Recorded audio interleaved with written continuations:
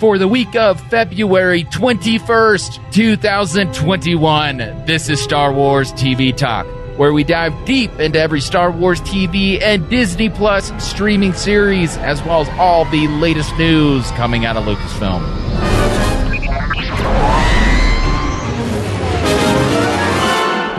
Today, we continue our Clone Wars and Rebels rewatch by discussing Season 1, Episode 16 of The Clone Wars and Season 1, Episode 15 of Rebels, starting with The Clone Wars, The Hidden Enemy.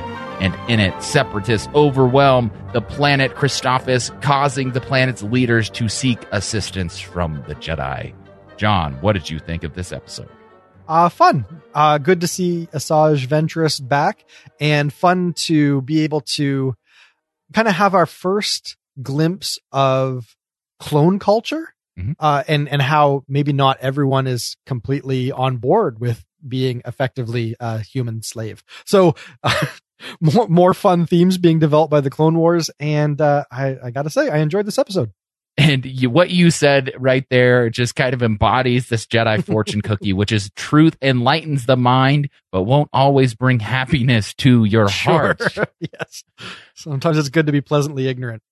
And this is one of those things where the Separatists are overwhelming this planet because they understand all the attack strategies. They're one step ahead. Right. The droids are one step ahead of really the Jedi. And this is when, of course, when Obi-Wan gets there, he's like, okay, there's only one way that the droids are, this smart, and that's that someone on the inside is actually leaking information. And this really explores, like you said, kind of maybe not everyone's on board with this whole thing, and maybe there are some defective approaches. And this is something that was very much discussed for the last, 3 years after Revenge of the Sith, where there's kind of this no Star Wars content, and fans are kind of debating, well, actually the Republic seems pretty messed up because they essentially just went and created these organic beings to be their slaves that could actually die and then treat them as such, when the Separatists are using droids. No one's dying from their casualties. And so it's something that we get to explore in this episode, and it's a lot of fun. Yes. Yes, it was. So that was a fun little thing to, again, blur the lines of, what's acceptable in war, and when do the good guys become the bad guys, and when is the cause too compromising, which is ultimately the big theme that ends up bringing down the Jedi, is how much will you abandon your ideals in the moment for what seems good? How long until you kind of lose yourself in it? And this is just another indication that the Republic, as much as it had noble ideals, and the Jedi obviously embodied that, there's still a lot of interesting things that happen in war that just make you question who the good guys are sometimes. So we do get a little bit of that, and it's a lot of fun. And along with that, we get some fun lightsaber action. So, there's a lot of like crowd pleasing moments in this. It's not a really weighty episode, but still it does give you some things to chew on. And, I liked it. I think it was a good balance between just sort of like the subterfuge. Like, we got to figure out who the mole is. Like that's fun too. And, the interrogation scene of trying to figure out who's got to tell and why is this person nervous. Like, there's some tension there. And, it's just another kind of, episode that I like to see. It doesn't always have to be, here's the world that the battle's going on, and we're just going to kind of leap into that, and whatever happens. In this case, all of that is really just a backdrop for a more internal struggle. And that's kind of fun too. And the Clone Wars does something that, of course, we get some level of humanization of the clones in episodes 2 and 3, but really the Clone Wars really establishes kind of that, even though they're clones, they still have their own thinking, to the point where there are these little Easter eggs. And you talked about this from the very first episode we reviewed of the Clone Wars, where it's like, these guys have posters on their walls, and they, and we see that, of course, in this episode, in their, living chambers, there are posters, they're listening to the radio, they're eating food, they're enjoying a conversation with one another. And yet one of them is leaking this information to Asajj Ventress herself, which is kind of this nice little meeting between the two Jedi and Asajj Ventress. Yeah, obviously there's the plot that we need to go through, but to your first point, this show does a good job of building on what's hinted at in the movies. Like, you know, Obi-Wan refers to Commander Cody at one point. And so it just gets you thinking, wait a minute, like, wouldn't these guys just kind of have a call sign? Like, they're not really real people. They're just clones. So like, why would they give themselves names? And like, is there more going on with it? And it's a very subtle thing in the movies, but then in the show, you know, they each cut their hair in a unique way. It's like deep down, even though they're clones, you can't suppress humanity. Like, we all want to be our own individual. And even if they all share the same DNA, there's just something about the spark of life that blossoms into its own unique thing, no matter how much of a carbon copy you are. And it's like they're saying that that's true of the clones. And that's where this moral dilemma comes from, is you can't write them off as these, you know, weird biological automatons. They are showing you at every turn that they're grasping at being more than just clones, that they want to be individuals, but they've also been kind of like genetically hardwired to be loyal to their cause and to be patriotic and to be, you know, fighters and soldiers and part of the hierarchy first. And so there is an interesting dichotomy there. And this is one of the first episodes that attempts to explore that. And it kind of opens this door to like wondering how Asajj Ventress was able to deceive one of these clones, and how'd she seduce him? Yeah, and it's one of those things to where you would think this is very similar to, you know, the Nazi Germany approach, where they're kind of dropping these pamphlets from planes on these minority soldiers fighting for the U.S. And it's basically like, what are you guys doing? Like, you're going to get back home and things aren't going to be the same. What are you really fighting for? And it's one of those things to where you have these.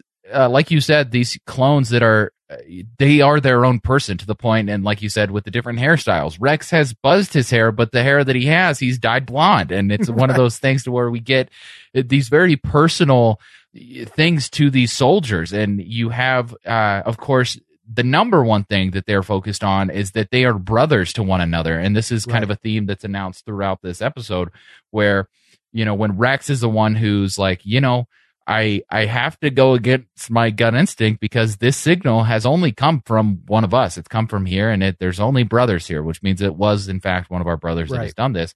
And who is really the bad guy here, right? Like, this is one of those things to where this is someone who is waking up and is realizing, like, you know, I was created for this one purpose, and I didn't have a say in it. And if I tried leaving, I would be marked as defective. I wouldn't be allowed to leave. And if I did this, I would be marked as defective. So he's just kind of like, you know what? Maybe the Republic aren't as good as we've been led on that they are.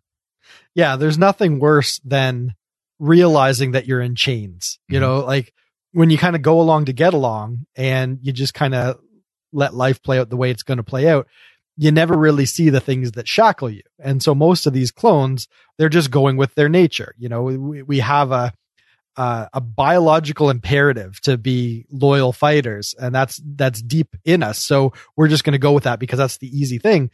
But when you become disenfranchised and disenchanted and demoralized, and you begin to ask the bigger questions, who am I? Why am I here? Where am I going? What's the meaning of life? All of a sudden you begin to realize that, yeah, there's a lot of things that maybe aren't right in the world. And if someone comes along that can manipulate that and use that as a way to, just exchange your one set of chains for another set of chains, well, bad things can happen. And that's what happened with Asajj Ventress. Like he says, you know, she offered me money, but so much more. It makes you wonder if there isn't an even more interesting episode of Slick's seduction by Asajj Ventress. And I think that's an episode that I would have enjoyed seeing, but nonetheless, it's implied how that went down. But I think that there's probably a story there. And once again, season 1 establishes this character in Asajj Ventress that before was just kind of this little note in the dictionary of episode 3, which is like, oh, that eye on Anakin Scar was caused by Asajj Ventress. And we see her, of course, in this episode, dueling our two Jedi that we've seen do it a number of times, and she's holding her own ground the same way that, you know, in many ways Dooku was holding his own, and she's, you know, kind of just laughing in their faces like, yeah, I knew you guys were going to be here. He told me when you were leaving, and he's back there and he's causing his own mayhem over there. And this just proves that that nothing is safe here in the galaxy. Yeah. yeah, it's hard for the Jedi, even though they're not going to show it, to feel a little dumb in the moment, realizing they got played, that all she was doing was pulling them away so that they could blow up the facility. And they walked right into it. And as much as Obi-Wan's going to be glib and like thank her for her hospitality, they kind of know they got duped on this one. It puts them in a very bad situation. And I actually have a question about that, because something just came to mind and I'm not sure if I'm remembering it correctly, but isn't Christophsis where we pick up the Clone Wars in the feature length premiere? I think so. So I could be wrong, but if that's the case, then I think this episode serves as a prequel, and maybe it's why the Separatists got such a stranglehold on that planet, because they kind of backed the Republic into a corner. And we could be talking out our butts right now, because I don't remember off the top of my head if it was, but it seems to me, I think maybe it was. So maybe if we check our timeline and see where this fits, maybe this does sit right before the premiere, and that would explain why Ahsoka Tano is nowhere to be found, because she kind of shows up at the end of that opening battle. Yeah, I mean, that would definitely make a lot of sense. Yeah, the first appearance was in fact in the Clone Wars film.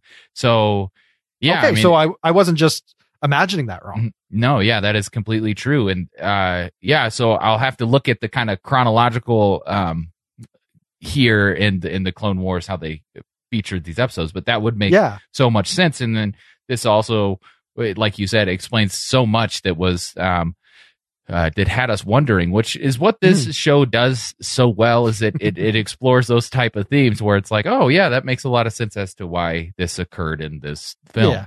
It's context. Yeah. It helps us to understand where they were at, where we join our heroes during the premiere. So yeah, a little bit more fun that they're able to do some world building that way. A lot to enjoy in this episode in hindsight. We've had, you're not even going to have to ask, because I'm going to give my closing thoughts right now.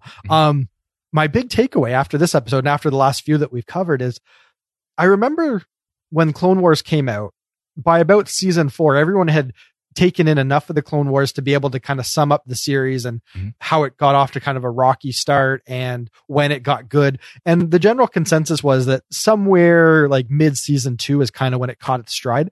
And I don't think that's a bad analysis, because the show really gets good in a couple seasons. But during this rewatch and just taking the time to think about the themes and maybe looking at it as a little bit more older and measured and not needing it to be a show that speaks to me on my terms, but just kind of looking at it as what it wants to be.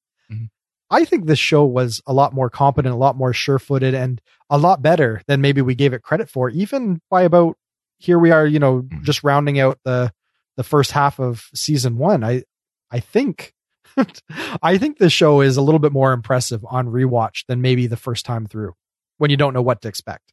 Absolutely. And of course, whenever this show, of course, was super, the initial release, it was on, of course, these cartoon channels, and you have mostly youth watching them. And then I would say, like you said, once people go back and kind of rewatch them and they start picking up on a lot of these themes, you start realizing just within the themes itself, that has been a joy of mine. It's just kind of identifying the various themes in the show itself.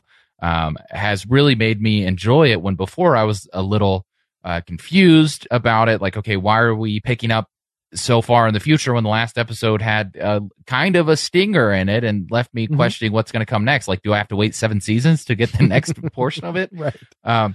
So just the themes have been fun at this rewatch for me. Very true. Well, shall we dive into Rebels Season 1, Episode 15? I think we should. Rebels Season 1, Episode 15, Fire Across the Galaxy. The crew of the Ghost continue their efforts in rescuing Kanan as he is being transported to Mustafar. John, what did you think of this episode of Rebels? I loved this episode. I loved everything about this episode. Not only do we get some serious leveling up at the end and, the big reveals for the season to give you some payoff before they give you a big cliffhanger. So not only did they know exactly how to leave us baited for season 2, this is just a really rousing adventure with a lot of Star Warsy moments, like landing your ship on the side of a Star Destroyer, because how else are you going to evade scanners and whatnot? And some fun lightsaber action. Yeah, just so much going on, but a very clear through line. Like, you understand each step that everyone takes and how it all comes together at the end. Like there's nothing sloppy about it. Mm-hmm. It's just a really well kind of laid out caper. And just the fact that it ends on such a high note really makes this one a real winner of a finale. Yeah, and this is something that right from the beginning, I was already pleased where these stormtroopers are kind of aware of the ghost. They know that they're here causing issues to the point that they have given Sabine the nickname of the artist, which of course is the ultimate fitting nickname here. And she's just causing a whole bunch of mayhem with these stormtroopers, and just shows the effectiveness of Mandalorians. Probably one of the first times we get to see the true effectiveness of a Mandalorian. It has been this episode was fun right from the beginning. Yeah, it's fun because obviously she's done this before. Mm-hmm. The stormtroopers even know, like, even though in the moment they're too dumb to figure out what's going on until they have a second to stop and really think about it, they know they're being distracted. They know they're being duped, and she's just toying with them. And they even know how this ends, that they're going to turn around and there's going to be thermal detonators on every one of their TIE fighters. We've seen this play out before. And they even say like, oh, not again. Like, we fell for this again. Just a fun, lighthearted little way to get into our episode that is a nice callback to how there was a bit of like whimsy and lightheartedness to their antics earlier in the season. But as the season's gone on, this kind of silliness has given way to much higher stakes. Mm-hmm. Like in the last episode, we watched Kanan get tortured, like it's just an interesting way to contrast where they started the season and where we know we're ending the season. And I think that's, that's a fitting contrast to draw here right at the outset. And of course, this episode kind of starts where the first few minutes, like you said, have these kind of comedic things where when they realize, oh, okay, we now know how we're going to have to get to Kanan. We have sort of located him, but we're going to need of course, to get on a TIE to send a signal to the other ships that we're, of course, docking in this other ship. And it's just kind of funny where they bring up like, oh, you know how we were supposed to destroy that TIE fighter? Well, we didn't. And then when they get there, Sabine has her own thing that she was hiding from them. And it's like, well, you know how I was just supposed to like help you guys hide it? Well, I didn't. I did my thing. And she, of course, paints this TIE fighter, fulfilling that artist name. Yeah.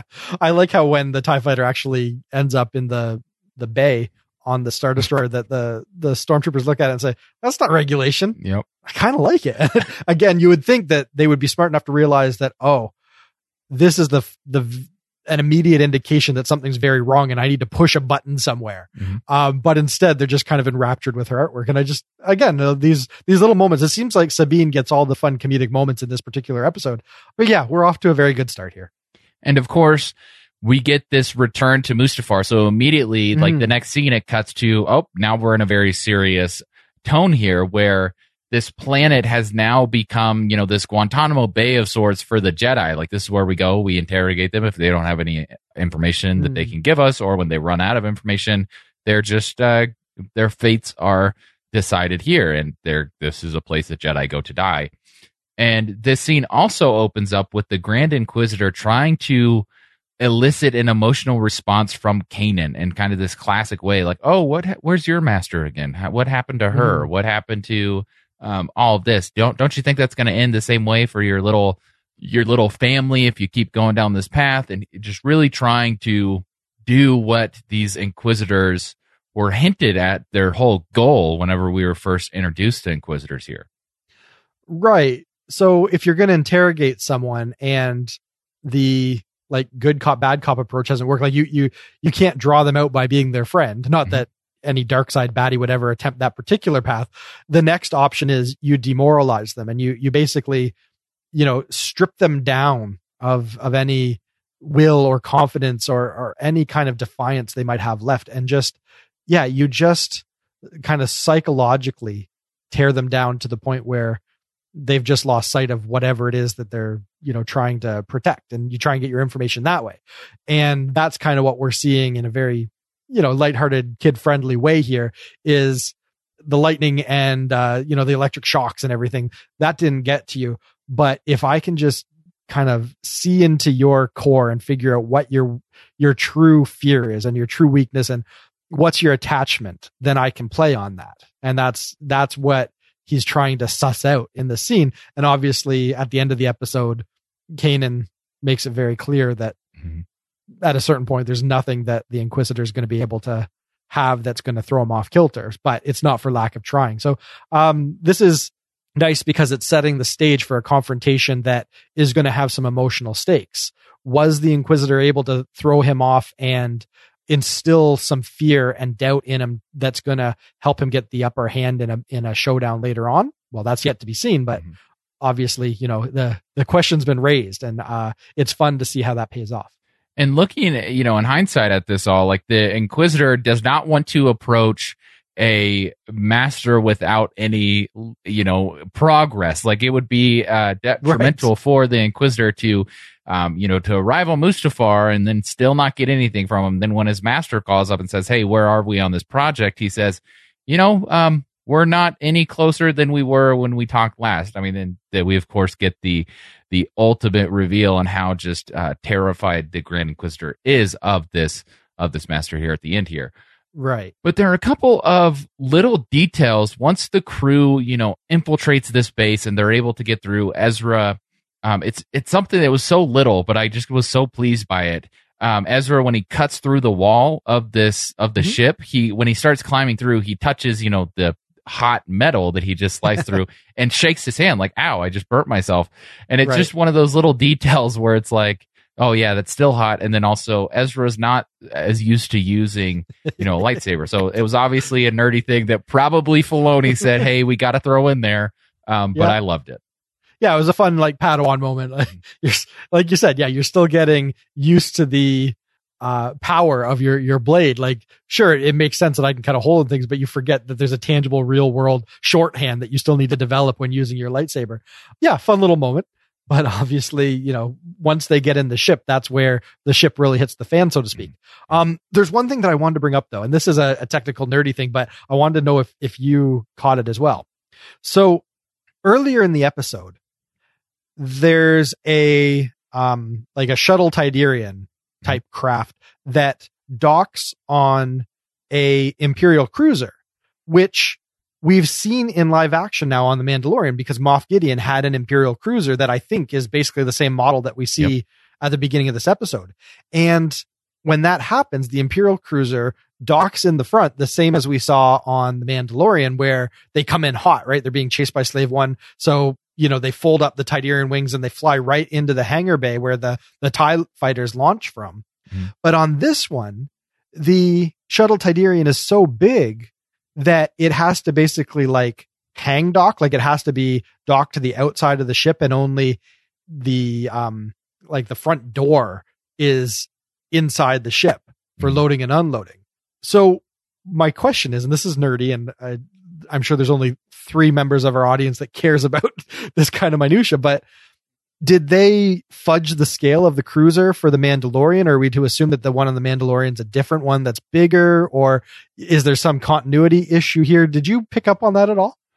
So the first thing I picked up on was that this was the same type of cruiser. So that was my immediate oh, hey, yeah, we've seen this before.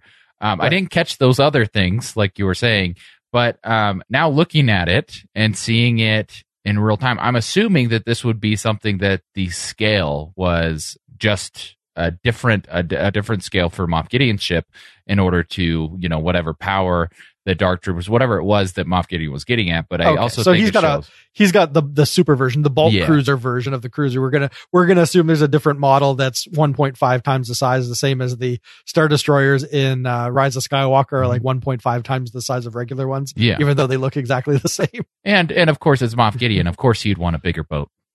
Sure. Yeah, no, you know what? I can buy that. I can let this particular little niggle of continuity go. Yes, Moff Gideon, he wants the biggest boat they'll give him. Yep. I can dig that. Okay, moving on. Let's get back on track, because I don't think we need to go any deeper on that. And this episode is kind of, they were playing at it in the episode before, where they're kind of showing everyone doing their own thing and bringing everything to the table once again. And this is, of course, Ezra climbing through the vents, which is where we first met Ezra in this series. This helps him get Kanan out. And I love that Chopper is aware enough to be like, I know my crew's good, but maybe I should contact this Fulcrum lady and get some extra help, because our heroes do need some extra help in this episode. Yes. Now this is a plucky, well, he's not an R2 unit, but like a plucky astromech doing what all good astromechs do, which is be a little more clever than you would assume a bucket of bolts could be. This is an R2 moment of R2 has the big picture. He knows the score, and he knows how to, he's got street smarts. And so, yes, they're infusing that into Chopper as well. And obviously, no good finale if we can't level up the good guys and the bad guys at the same time. So, it's great that we get to see basically the scope of the true Rebel Alliance, 5 years out from the Battle of Yavin. And so, there's some satisfaction when the cavalry shows up there. Yeah. So good on Chopper. As much as Chopper can be a little jerk, and he has a tendency to murder competing droids, when he has his moments, he really comes through. Yeah, and this, of course, we have to see why they needed the initial help. We kind of saw that they're in this vast, right outside the atmosphere of Mustafar, and there's all these other ships that are there, and of course he's ahead of that.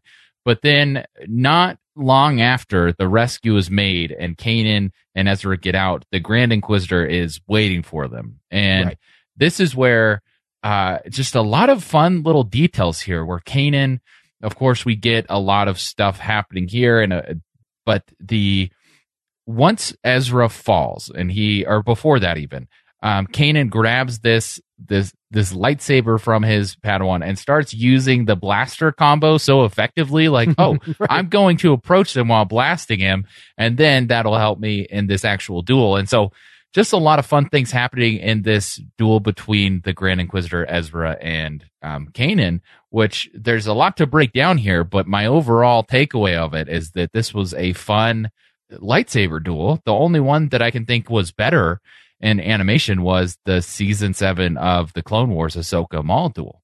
Sure.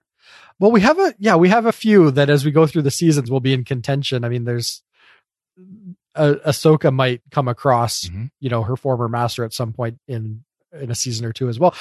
So I don't want to presume that before we've rewatched everything there is to rewatch that we can make that call, but this was good. And the reason is there's some emotional stakes. Kanan had to learn something about himself and recognize where the Inquisitor was finding weakness in him too. And he needed to make sure that he steeled himself against that. So even when Ezra falls, he needs to make sure that, kind of in the same way that Hera has to dignify the sacrifice in a way by carrying on, he does the same thing. And he doesn't let that distract him or get him so erratic and fearful that he loses his footing, kind of a thing against the Inquisitor. So lightsaber battles where there's emotional stakes and where everything hangs on the emotional fortitude of the hero, those are the ones that resonate, that we remember. And that's why we remember this one, and it's in contention for, potentially a top lightsaber duel. It's because you see where Kanan's at, and you recognize that he had to muster something within himself to win the day and be smart about the situation. And that's just more fun than just kind of dumb action. And it also shows how Kanan is being a true Jedi, right? He's not using anger. He's trying to he's not necessarily letting go of his attachments, but he's letting go of what he's already lost. And so at this point, he's just coping with the fact, okay, I lost Ezra. I still got to take this approach, and I'm not going to take the dark side approach of beating this Grand Inquisitor. But the thing that gets me, and this is of course on a animated series on Disney XD, where when Kanan, destroys the Inquisitor's lightsaber, the blast causes the Inquisitor to, fall and hold on to the ledge. And Kanan is, essentially, he's not going to necessarily execute him right there. And this is when the Inquisitor makes this comment where, oh, yeah, you don't understand. There's something far more frightening to come. And he falls back and kind of sacrifices himself so that he doesn't have to deal with the ultimate frightening, which is far more frightening than to him is death, which we see in the last reveal of this episode. Yeah.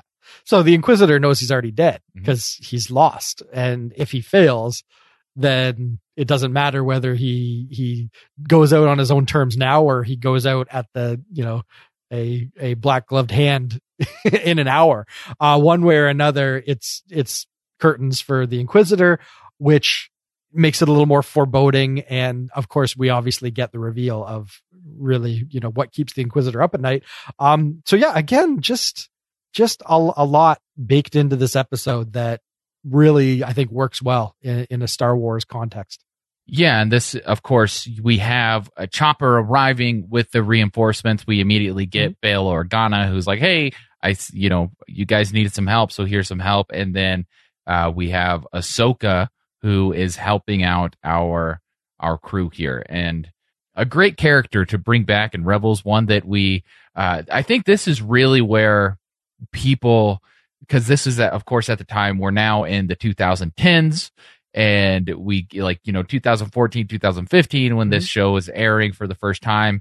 And this is where at Comic-Con, Filoni's wearing the Ahsoka shirts. He's really playing up this character, and so many fans are falling in love with Ahsoka for the first time here. And it was just kind of this nice thing, because this is a launching point. This is where we get to see the Ahsoka that we're going to live with for the rest of canon. Yeah. This is Ahsoka who's figured out who she is. And we still didn't really get that in the Clone Wars, even with season 7, kind of bridging that gap a little bit more. This is an Ahsoka that's found her place. She's realized that she can do good in the galaxy without necessarily being a Jedi per se. So yeah, there's a lot more story to tell with her, and there's no point in going too far down the road with that, because we're going to be watching all those episodes in short order. But yeah, this, as a season finale, this ticked all the boxes. They leveled up their baddies. They leveled up their goodies. They gave us a payoff for the big mystery of the season, which was who was Fulcrum. And everyone learned a lesson and grew and figured out what they want, out of this situation of being rebels.